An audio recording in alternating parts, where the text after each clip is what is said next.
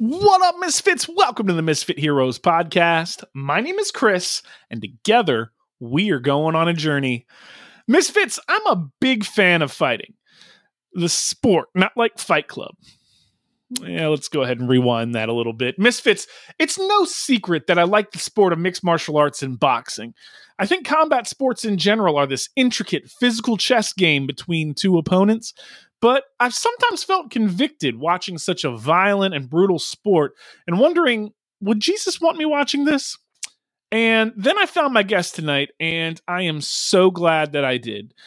Preston Hocker is an MMA fighter, personal protection agent doing private security, and he's known in the MMA world as the Pastor of Disaster. You can't get a cooler nickname than that, right? He's also the host of the Saved and Savage podcast, and he's created the Savage Dads group, where he shares insight with other fathers and pulls knowledge from his career path for men that are looking for help with parenting.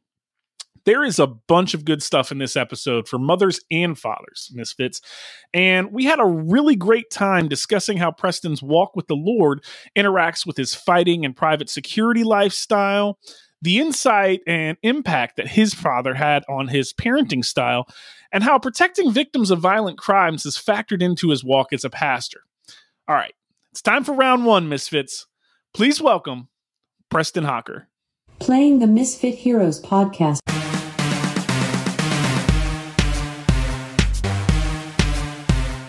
Preston, welcome to the Misfit Heroes podcast. I am super amped to talk to you, man. I've been checking out your stuff over the last couple of days. I want to start off with something beautiful, I think, actually. So I listened to your podcasts over the last day or two, and you do intros with your daughter, and I just think it's a beautiful thing. Like, I'm just letting you know that we need more of that in our lives, you know? Man, she's so much fun. That was actually her idea. Whatever I'm doing, she wants to do it. Like, yeah, it's fun. It's a lot of fun. She's a lot of fun. It is just the cutest thing. Like, you know, you were introducing guests or something, and she was talking about how she was afraid of the rock monster from Frozen. Yeah. I was dying. I was like, oh, that's beautiful. I'm so jealous. I have a 2-year-old son.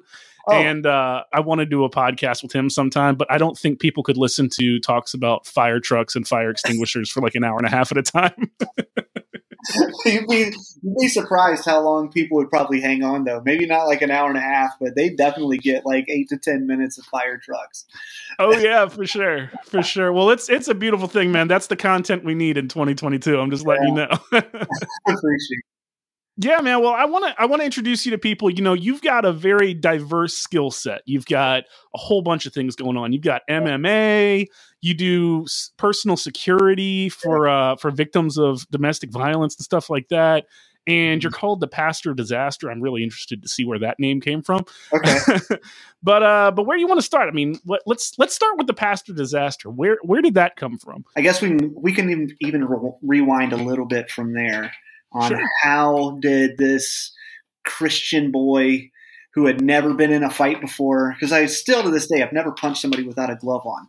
Like if it's not training or competition, even in like all of the craziness with like the different security jobs that I've done, from bouncing to private security, the term a lot of people use is bodyguard, but executive protection. I've never had to like punch somebody without a glove on. So how did this like preacher's kid get into mixed martial arts? The really short story is basically I always knew I was a fighter inside. I always knew that like I was the friend that stood up for all the other friends, you know, like I was always very protective. I've got a sister, but I was always very protective. I always had this kind of protective nature about myself. Really, the thing that kicked off the training portion of fighting was I had a friend that got murdered when I was about, I think it was like 22. And I found out about it on TV. I was sitting in my in-laws' house. We were watching TV and watching the news, and my friend's name came on the screen that she had been murdered. And it just kind of sparked something like literally in that moment of what would I do if somebody did that to me or my wife. And that's kind of what sparked me. Was I know that I've always been the protector, and in any situation, whether it's friends or family, And I just wanted to know that I'm giving myself a head start. If somebody wants to attack me or my wife, I've got a head start when it comes to defending my family. And so I started training. I was literally the kid who never got in fights. I wrestled through middle school, some in high school. I was good, not like great, but I was good. But that was like my extent of like fighting. So I started doing jiu-jitsu. For anybody that doesn't know what Brazilian jiu-jitsu is, it's kind of like wrestling, but instead of trying to pin the guy, you're trying to like choke them or break one of their arms or legs or something. So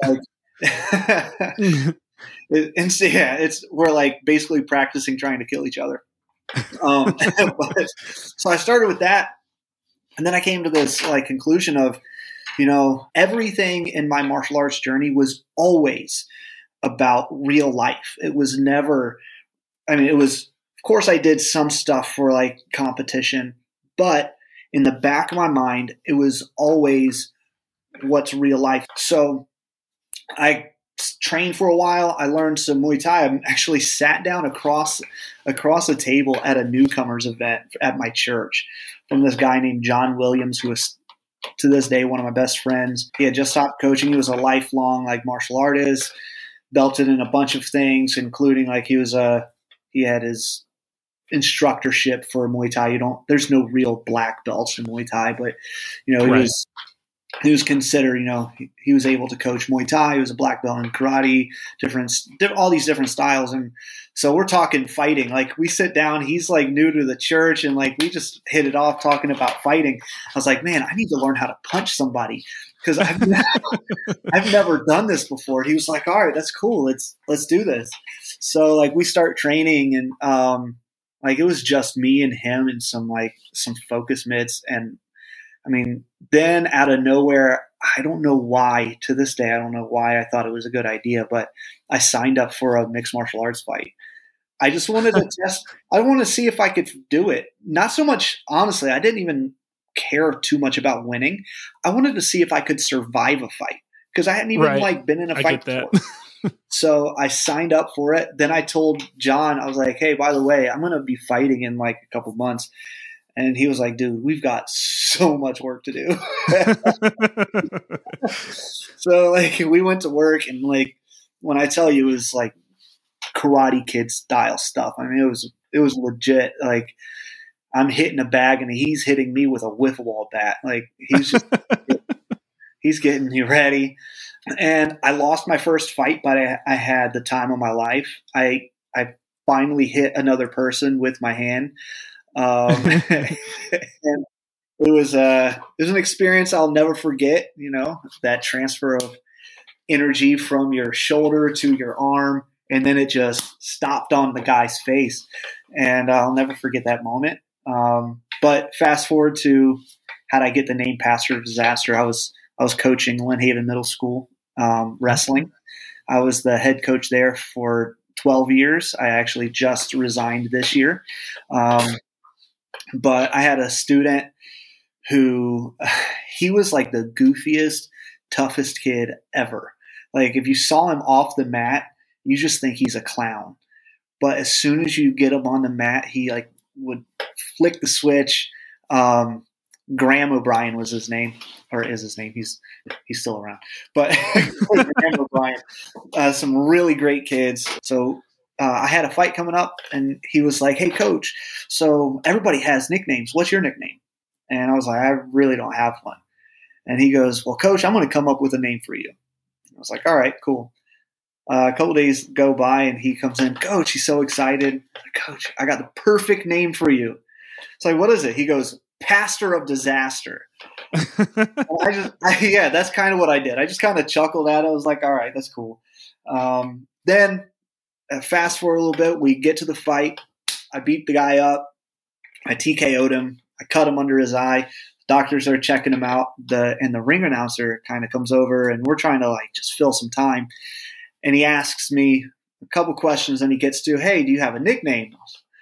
And I don't know why, but I threw it out there. And I was like, yeah, some people have been calling me the Pastor of Disaster.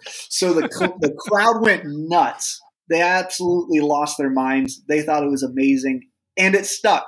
So a lot of people, like especially in this area, the martial arts community, they may or may not know my real name, but they know my nickname.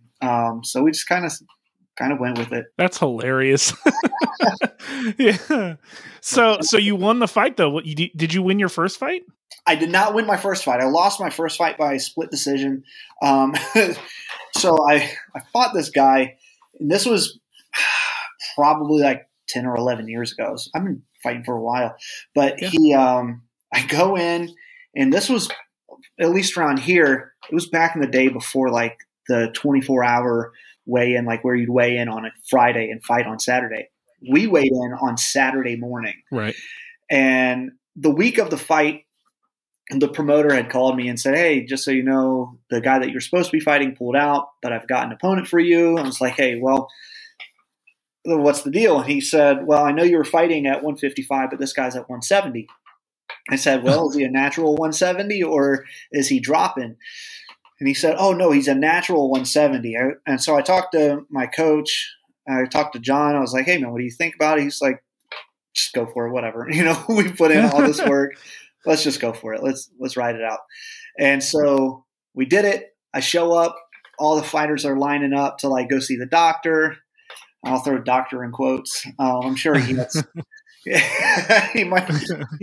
a doctor of some sort, I'm sure. Yeah, right. Well, we were getting weighed in and everything, and I'm standing behind this guy, and he was the one guy without his shirt on, and he's just like jacked.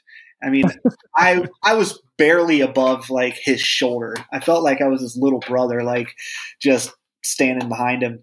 And so the doctor calls his name. He walks up, and it happened to be the same name of the guy that I was supposed to be fighting. And it wasn't like John Smith, where, okay, maybe this isn't the same guy. Maybe there's another John Smith in the room. The guy's name was Tyler Von Wald. Like there's no getting around it. It's definitely the same guy. So I was like, I got to fight this guy. And I mean, he's just, the guy was huge. There's no way he was a natural 170. I got lied to. Then my dad came to the fight, and he sees Kyler walking around just being as jacked as he can be. And my dad goes, man, I'd hate to be the guy that has to fight him. Little did you know, right? Yeah, I was like, Dad, that's me. That's literally me. I have to fight him. But I fought him. I almost knocked him out a couple times, but he was able to get some takedowns, hold me down. And so, like, on the scorecards, it made sense.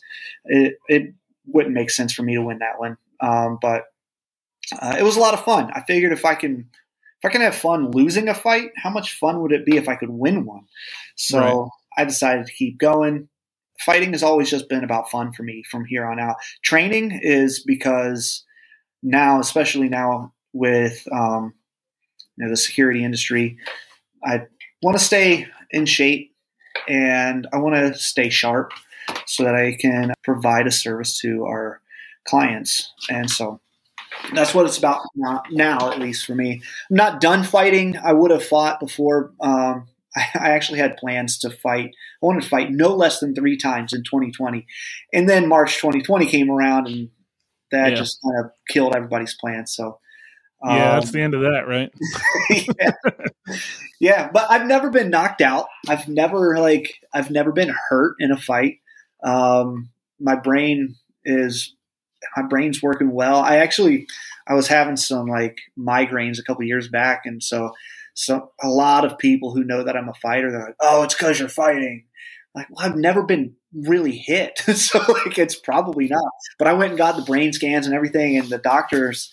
So there's no evidence that I've ever been punched before. Well, I want to go back to something because, this is something not a lot of people think about. When you see these fights, MMA fights on TV and stuff like that, these people train for, weeks on end and everything. But after the fights, they also have like a recuperation period for, quite some time. After your first fight, I mean, how did that go? Was that what you expected, or did you have to like sort of heal yourself after that? Oh, well, I had no expectations going into it. Like, realistically, I was I wasn't hurt at all. The guy never hurt me. He won because he took me down and he was able to lay on me. You always make rookie mistakes, and then you have to go back and say, okay, never do that again. And especially even more so in like combat sports, you don't want to get punched in the face. So like, don't do that again. Yeah. You might make a mistake in baseball and get struck out, but getting struck out doesn't hurt nearly as bad as like getting punched in the face. So after fights, you get back into the gym as fast as you can. Yeah. Sometimes that might mean you're back in the very next day. I've finished fights in 47 seconds, I think is the fastest fight I finished. I landed a low kick and the guy didn't want to stand up. So, I didn't get hurt at all. So I was right back in the gym.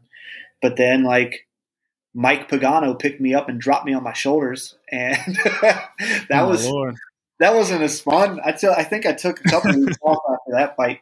He punched me right in my face a couple times. That was a good one, though. Honestly, out of all my fights, that was probably one of my more fun fights.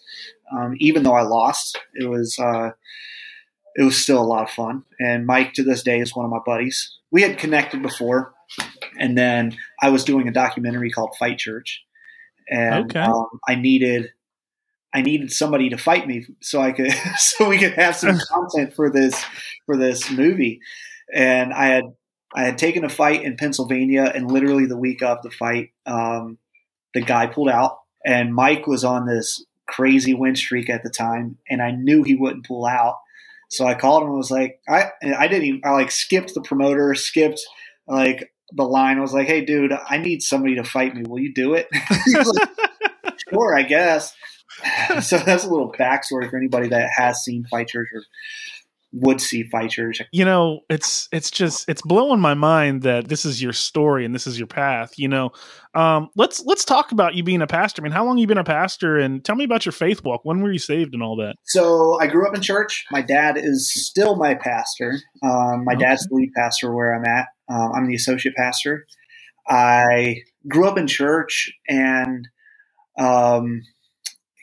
there's a couple kinds of preachers' kids. There's either like the really bad ones, their dads are super involved at church, and like they just dive completely into ministry, and they end up leaving their families just to like figure it out. And so their kids end up acting out and then end up in trouble. And then you have like the kind of goody kind of kid who never does anything wrong and kind of dorky. That's typically like the two polar opposites. If I had to, I don't like to say that I was dorky, but I definitely fell on that like other side. I didn't get in trouble like at all. I just always did what I was supposed to do. Doesn't mean that I like always followed every rule. My dad kind of taught me, like there are some rules that you need to break. There's some rules, you're never going to have a memory if you like, you're never going to make memories like childhood memories if you don't break some rules, you got to bend the rules a little bit, so when I'm going to church camp, of course I'm going to order pizza, even though I'm not supposed to. I'll order pizza and like have a pizza party for my dorm, those kinds of things. But, so I think I really genuinely made a decision to live for Jesus on my own when I was 11 or 12 years old, right there. Like I had always, it seemed like I was living for Jesus, but really what I was doing was I was living for my parents. I loved my parents. I idolized my dad. My dad is such a good, like genuinely good dad. Like it's really hard for a lot of sons to work with their dads, right? In any business. And I've been working with him really my whole life, but like professionally speaking for just about 18 years. And so like I always looked up to him, and it seemed like I was living for Jesus, but that's only because I was living for my dad and my dad was living for Jesus. But then I made this decision on my own. I need to start doing this because I love Jesus, not because I love my dad.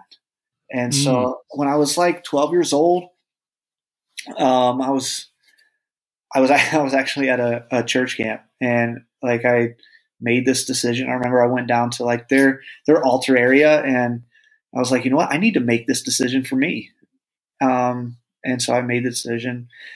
It wasn't some grandiose, like repentant, like I was some drug dealer kid or like anything like that.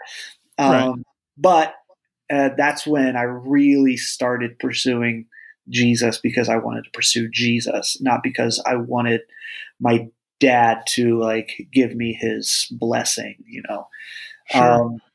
And then, you know, from there, I think I always felt like I was supposed to do ministry. I was always supposed to, like, there was a lot of us use the term calling. You know, Mm-hmm. for a long time I felt like I was called into ministry. And so I went to a school in San Diego, which is like a 2-hour conversation. We don't have time for that one. That was like the Completely worst. different lifestyle, right? Oh, no, just the school was the worst decision of my life. Man, if I could go anywhere else, people that don't know me, that only know part of my story, that know like I grew up in church and I worked with my dad, and my dad's so great, blah blah blah blah blah. Like, you've got this such this easy life. They don't understand like the church trauma. Like, people throw that word around a lot these days. Man, Yeah. no, I got church trauma so so bad.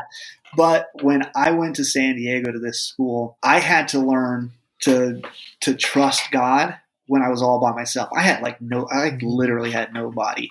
And I had to learn to trust God. I had to learn to pursue God when nobody else was around.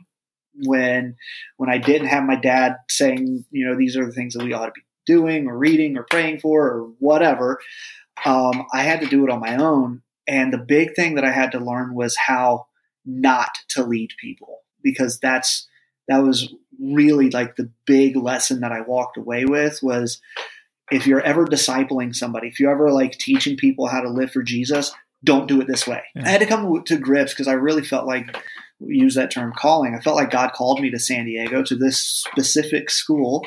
And so when I was out there, I was actually talking to my dad. I was like, this is terrible. Like, this is awful. And my dad goes, okay, so you have to decide. Did you not hear the voice of God telling you to go? And if that's the case, come on home. Wow. But if you did hear the voice of God, God doesn't call us to quit. So if you did hear the voice of God, then you need to ask him why he would call you there. And then act based off of that. I was like, crap, that's not what I wanted to hear. I wanted you to just be on my side and like just say, screw them, come back home, we'll do something else. Yeah. But as traumatic as it was for me to be there, I think there was also some real benefit to me being there. Not so much because I learned so much from any of the pastors or leaders that I was under, but because, you know, I separated myself away from all of like the comforts, away from all of my community, my family. And I separated myself, and I was very much alone, but I had to like learn how to lean on God by myself. Well, that's really bold of your dad to do that. You know, it seems like you've definitely had some amazing fatherhood experiences like that, and definitely had some good influence from your dad in your life. You know, I've been paying attention to the stuff that you guys have been doing with the Savage Dads group on Facebook, and I mean, I think that's such a needed thing. You know, it seems like there's a million Instagram influencers that are like, you know, mommy tips, you know what I mean? But there's not a whole lot of savage dads out there, you know? Why don't you like tell us a little bit about that, about what you guys are trying to do with that Facebook group, and what you guys are trying to do with the Savage Dads program? So Savage Dads right now is a Facebook group. I do not know everything about fatherhood. Yeah. I'm not going to pretend to have every answer. My daughter is 4 years old, and I have not yet had a teenager. Right. I've been in kids ministry and youth ministry. I've helped coach a lot of parents through obstacles in their own parenthood with their kids. So do I have a lot of answers? I probably do. but I don't have every answer. And the reason why I started the Facebook group is because I'm a part of some other like fatherhood Facebook groups, and a lot of them exist so dads can bash their wives. Ooh, okay. That's what it feels like. They just go on there and they're like, oh, my wife X, Y, and Z. And like, they just like, dang. Some of them also exist just to like sell some coaching. I'm not trying to sell a bunch of coaching. That's not what I'm there for. Like, I get those kinds of things in my inboxes all the time. I actually just last week, a guy said, "Hey, do you want to join my Facebook group?" And I'll just come right out and say it. Are you going to try to sell me on coaching? Because I'm not trying to waste either of our times right now. Like, I don't want you to waste any more time in my inbox. And I don't want you to waste my time because I'm joining your Facebook group thinking I'm going to get some quality content, some encouragement or some education of some sort. If then you're just going to try to get me to pay you $100 a month, so whatever. I started the group because I believe that if we have enough dads in that group, then we can have all of the answers. I might have some, and you might have some, and this other guy might have some, and if we all come together, then we can have all the answers, and we can bring support to each other. We can bring encouragement to each other. I do believe that fatherhood, and I've been really become a student of fatherhood. I believe fathers are the familial term for leader. I think dads should be leading families. I believe the reason why there has been a breakdown in families is because dads haven't been, by large, haven't been doing the job that they're supposed to be doing. I get a lot of hate for this next statement. But I'll still stand by it, is that even the best single mom can't replace a dad.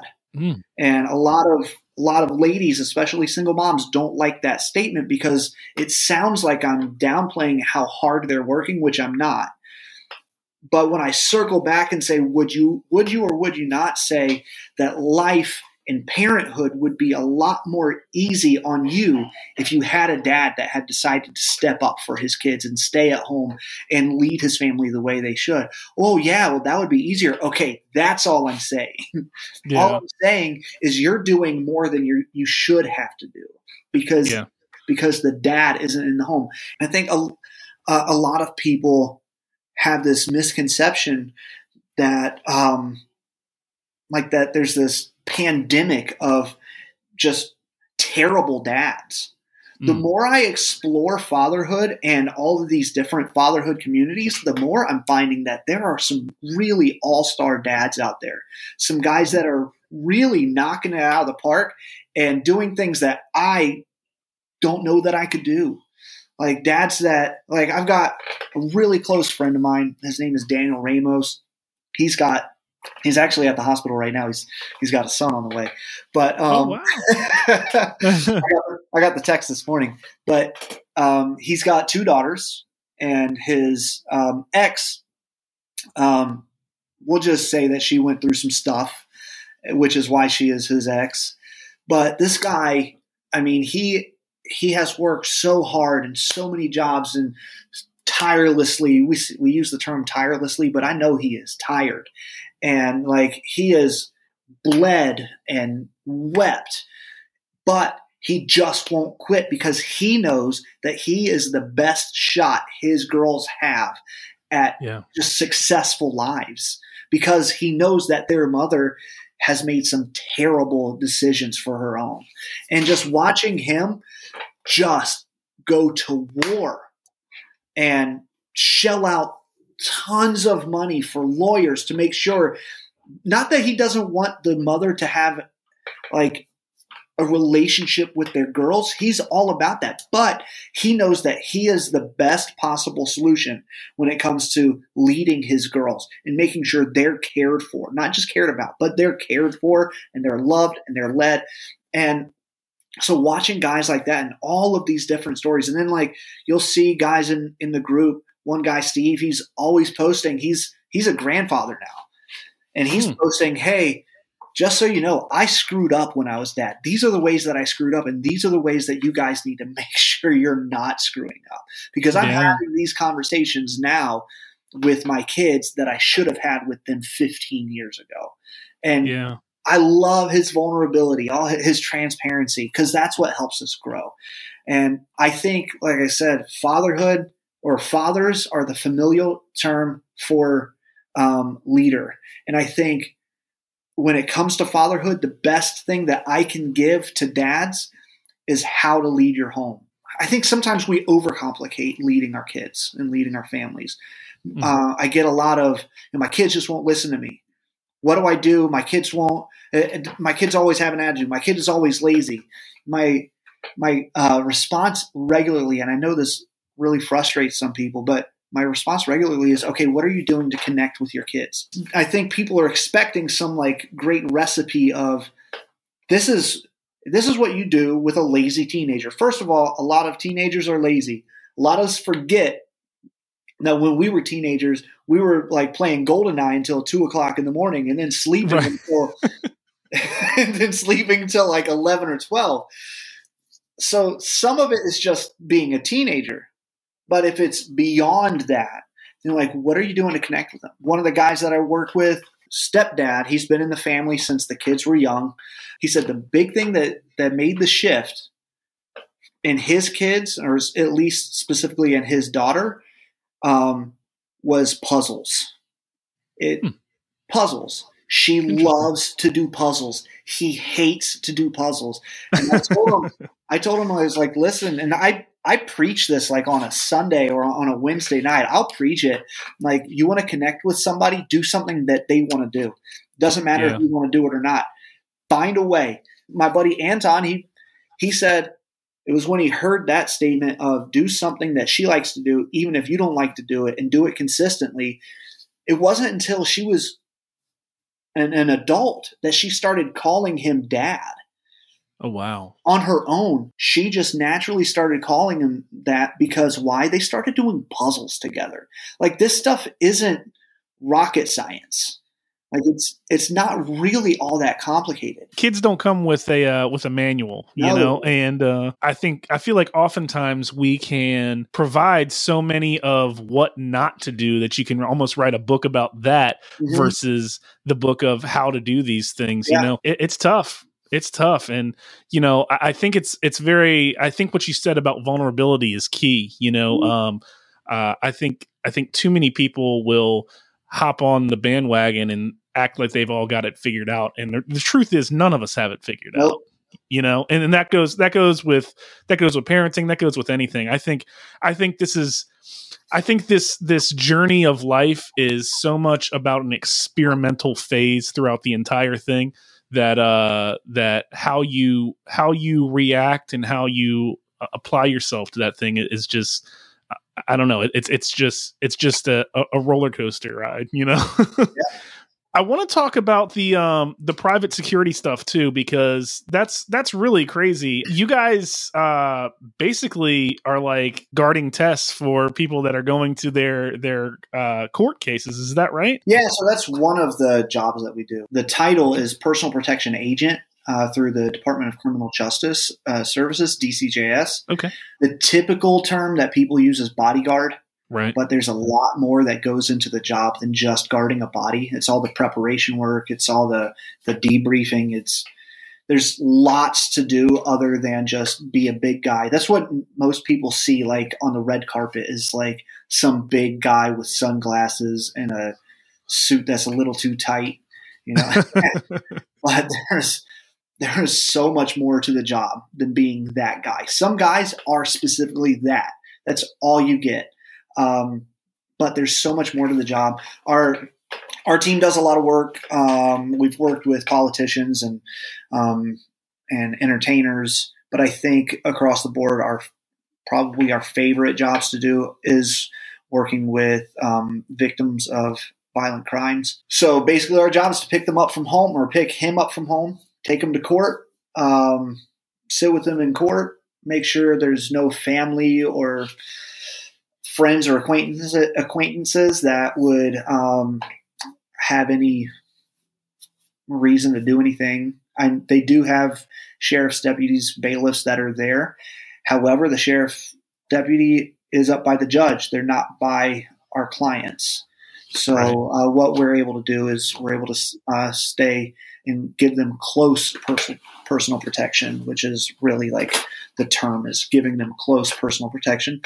So if anybody does try to harm our clients further, we're able to defend them from that. Really, the job is those specific jobs are much like deeper than that. What we find is that the job is really more about their emotional and psychological well-being, especially like with the domestic violence types of cases that we get and this specific gun violence case that we're working with. People are really working through trauma, and it's a traumatic experience. They have to go relive their experience in order to press charges against the person that tried to hurt them or kill them. And so like some people don't understand, like, well, why did they not press charges when X, Y, and Z happened? And that's really easy for somebody to say when you've never been in their shoes. Yeah. When you work with these victims and you see that how grateful they are that you're there and that you're supporting them and keeping them safe. It just makes you go home feeling a little better. Yeah, well, I mean, all these things that you do, I'm sitting here, I'm paying attention to all this, and you've got the MMA, you've got the private security, your podcast, Saved and Savage, all of these things are very intense, Yeah. And I'm wondering, how does that sort of mentality, how does that affect your life and your faith walk and just your life in and out of the octagon as well? I mean, like, how do you live in that state? I mean, are you like an adrenaline junkie or something like? So really, all of those things seem really kind of crazy, I guess, or intense to a lot of people. To me, they're not. Yeah. So my last mixed martial arts fight that I took was a couple years ago. And so I've got some really cool friends. They've adopted 3 girls so far from Ukraine. So if you ever see me like wearing the Ukraine shirt or like my Ukraine, like American flag shirt, like on any of my videos, we were connected with Ukraine before it was cool. Like, right. A few years ago, I took this fight, because my friends went to Ukraine to pick up their first daughter that they were adopting. And they got there and they ended up having to stay longer than they had expected. And they just ran out of money. And they were like, Preston, we don't know how we're going to get home. I was like, oh, shoot.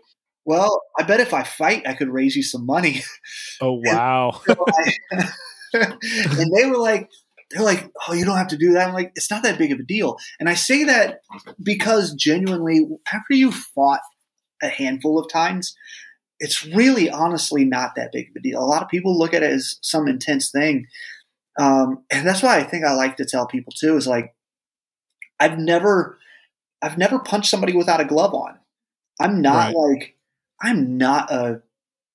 a way, I'm not a confrontational person. I'm confrontational as in if I don't agree with you or I think you did something wrong, I'll tell you. But I'm not like a looking for a fight kind of a guy. I was able to like bounce it at like clubs and do security and all this stuff and never get in fights with people who I probably could have justified punching in the face, but like been able to do it because I'm really good at talking. Like just talking my way out of stuff. Like, dude, do you really need to hit me? You really don't need to. Like this is it's not going to do anybody any good because all that's going to happen is you're going to end up getting arrested. Like, yeah. I don't even like go to the whole like macho thing where, oh, you want to hit me? Let's go. I've been doing X, Y, and Z for X amount of time, and like I'm going to take you down, drop you on your shoulders. I'm going to punch you in your face. No, I don't go there. I'm just like, if you hit me, I'm going to have to press charges. And some people might think a certain way about that, but dude, like I'm an adult. I don't have time for like fighting outside of just sport. The whole reason I got into fighting was so that I could keep people safe. So I got to a point in my life where I was like, you know what? I've got, to quote like Taken, I've got a certain set of skills. And I hate to imagine that it's it only ever gets used for entertainment purposes only. I don't ever want to know this and use this just because somebody bought a ticket for a show. Why not apply this in a way that can really genuinely help somebody? To me, it genuinely isn't that intense. I think like skiing is way scarier than like fighting. It's way worse because I have like no control. Like I've gone skiing a few times and it's just terrible. I'm the exact same way, man. I'm the exact same way. I tried surfing, and when I was younger, I could try it. I live at the beach. Everybody's like, "Oh, you ever go surfing?" No, it's like controlled falling for me. Like there's that's it. It doesn't work. Who thought about snow skiing the first time anyway? Yeah. What demented person saw like ice on the side of a mountain and thought they'd put sticks on their feet and see how fast they could fall? Like that's the craziest thing ever. That's intense. That makes no sense.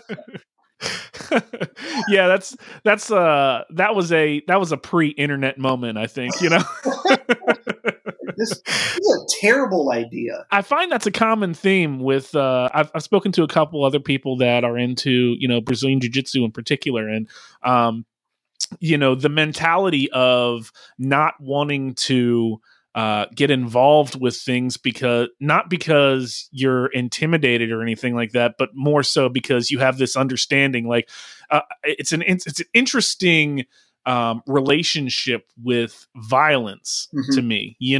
The people that are familiar and well adapted to violence like that, they're much less apt to sort of get involved with somebody that's trying to start anything like that.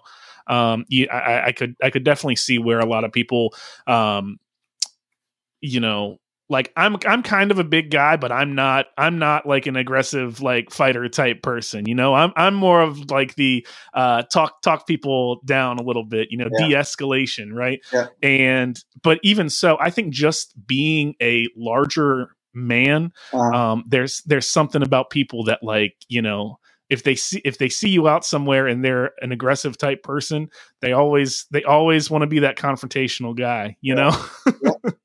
Yeah. So I'm sure you run into that a lot, the opposite side of that too, is that it's not just you, living this life, as a pastor, do you ever run into other people reacting to the fighting or the private security? I mean, do you ever have to deal with what other people think of you in that aspect?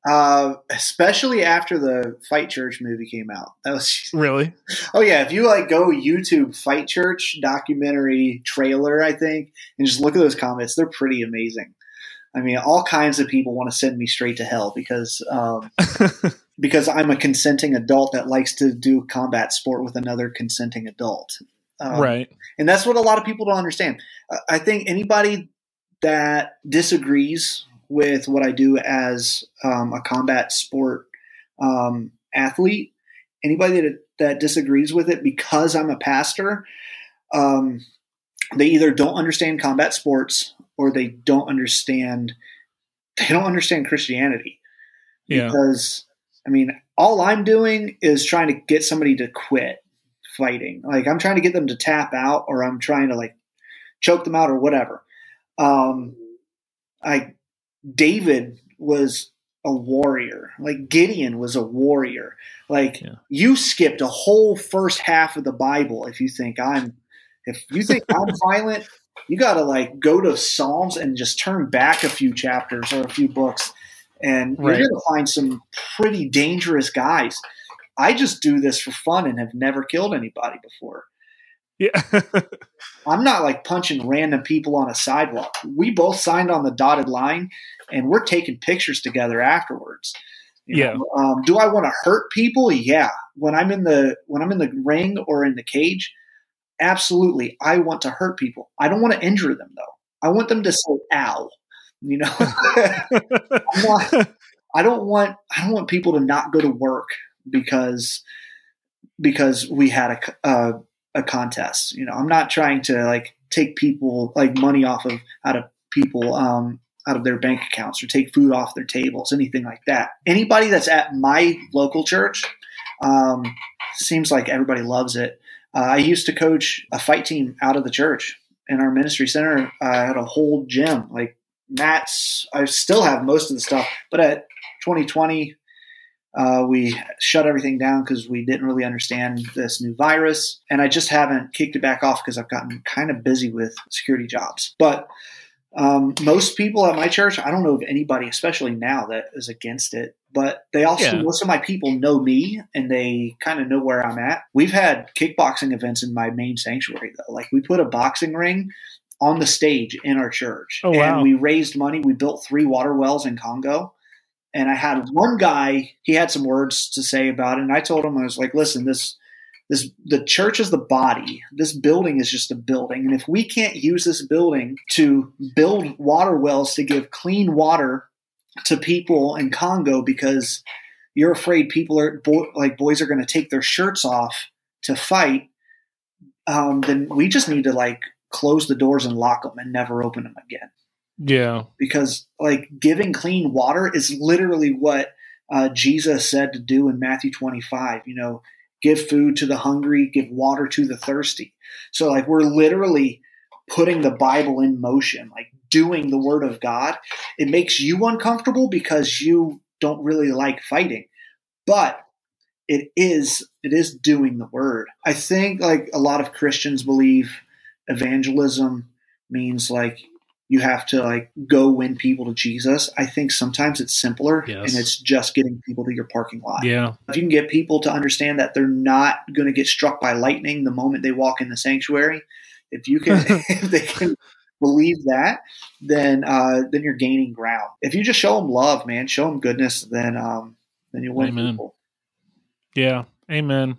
Well, I love what you're doing. I think it's amazing that what you do can have such an impact in ways that you wouldn't necessarily think about it. It's a very unique method that you're using. I gotta say, I love your TikToks where you're doing where you're training and you're doing it to worship music. Like it's really funny. I've noticed if you watch them with the sound off, you're expecting like rap or rock or metal to be playing in the background, and then you turn the volume back up, and it's like Spirit lead. That's the whole reason. It's like it's great. It's great, man.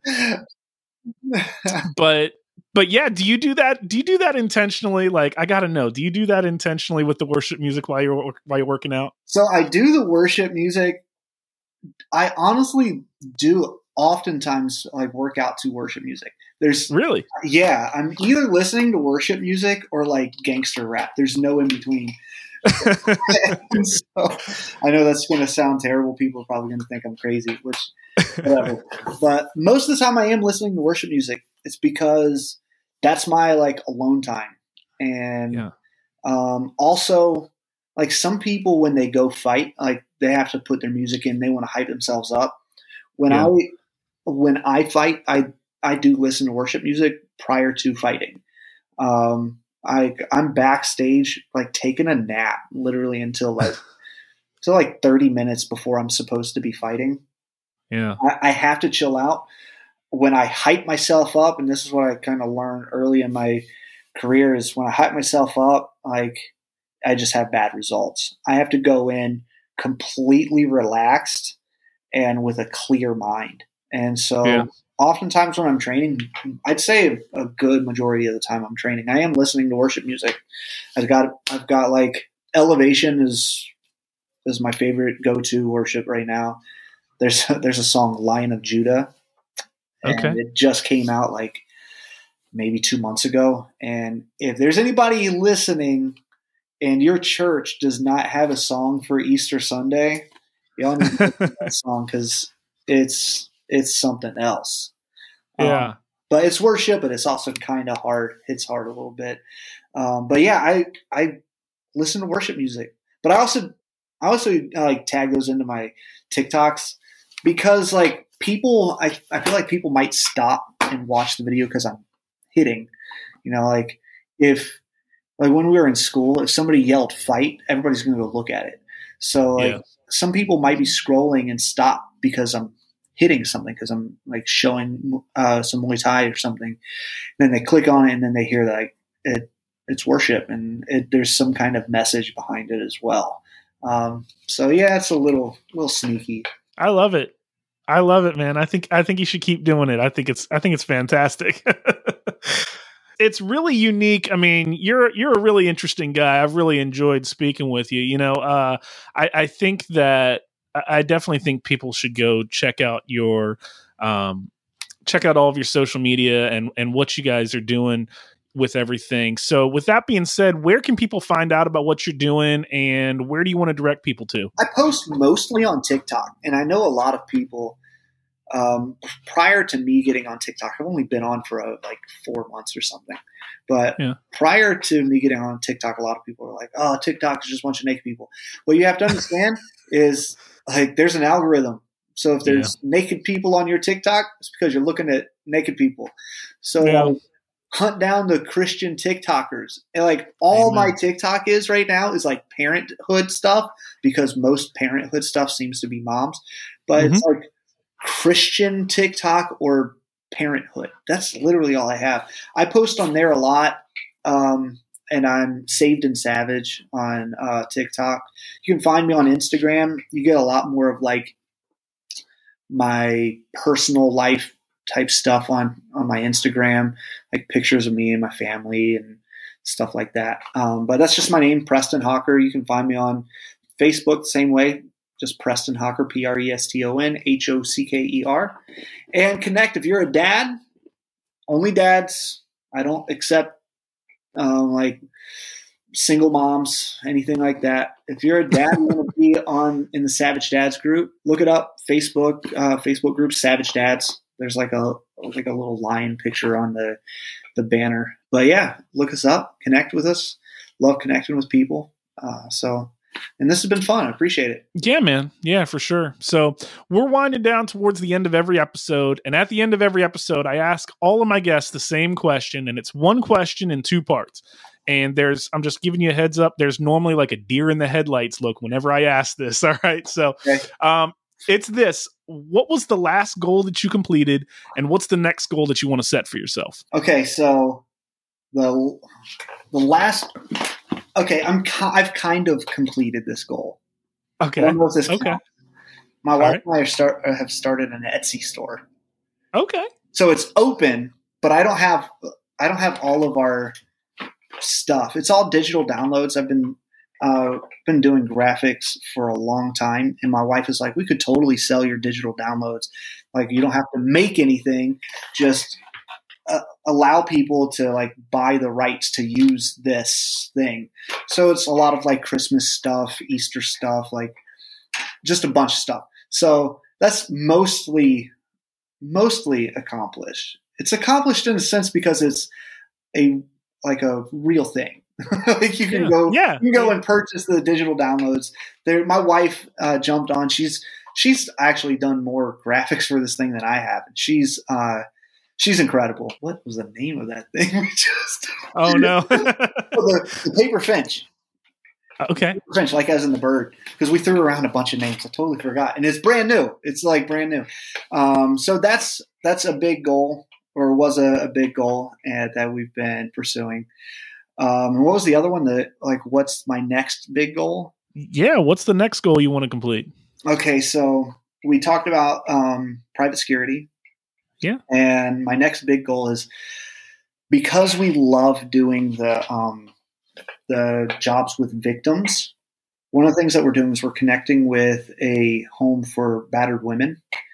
And we're going to start taking donations so that we can offer our services for free to battered women who need to go to court to face we won't just protect women, but people who have been a part of or victim of violence. We'd like to be able to offer that service through our company for free, but our guys need to be able to get paid because they have bills. And so what we would like to be able to do, and our goal is to be able to raise funding so that we can provide that as a free service to victims of violence. Awesome, man. So do you have, is that like already in motion? Do you have a place where people can donate for that? I wish I did, but not. Well, if anybody follows me on TikTok, I guarantee as those kinds of things are made available, I will make them known through all of my social media accounts. Okay, awesome. Well, when it does happen, give me the information. I'll make sure everybody has it down in the show notes below for sure. That'll be amazing. Well, Preston, this has been a blast, man. I really enjoyed talking to you. I love what you do, and I think it's a lot of fun, and I love seeing what comes next for people. So I'm really excited about your future, man. Yeah. Definitely, man. Thank you so much for coming on to the podcast, and I'm going to go ahead and wrap this guy up. You have a great evening, all right? Yeah, you too. Well, Misfits, we did it. That's our episode. I want to thank you so much for listening, and thanks again to our sponsors. If you want to find information about any of our sponsors, there are affiliate links on the sponsors tab of our website over at www.misfit-heroes.com. You can also find information about all of our social media there, so be sure to follow us for immediate up-to-date information about the podcast. Please, Misfits, if you like this show at all, do me a favor. Hit the subscribe button down below so you're notified of new episodes as they're released, and make sure to leave a review of the show on Apple Podcasts and YouTube. Truly, Misfits, I love you. Thank you so much for listening. And until next time, be kind, love one another, and be a hero.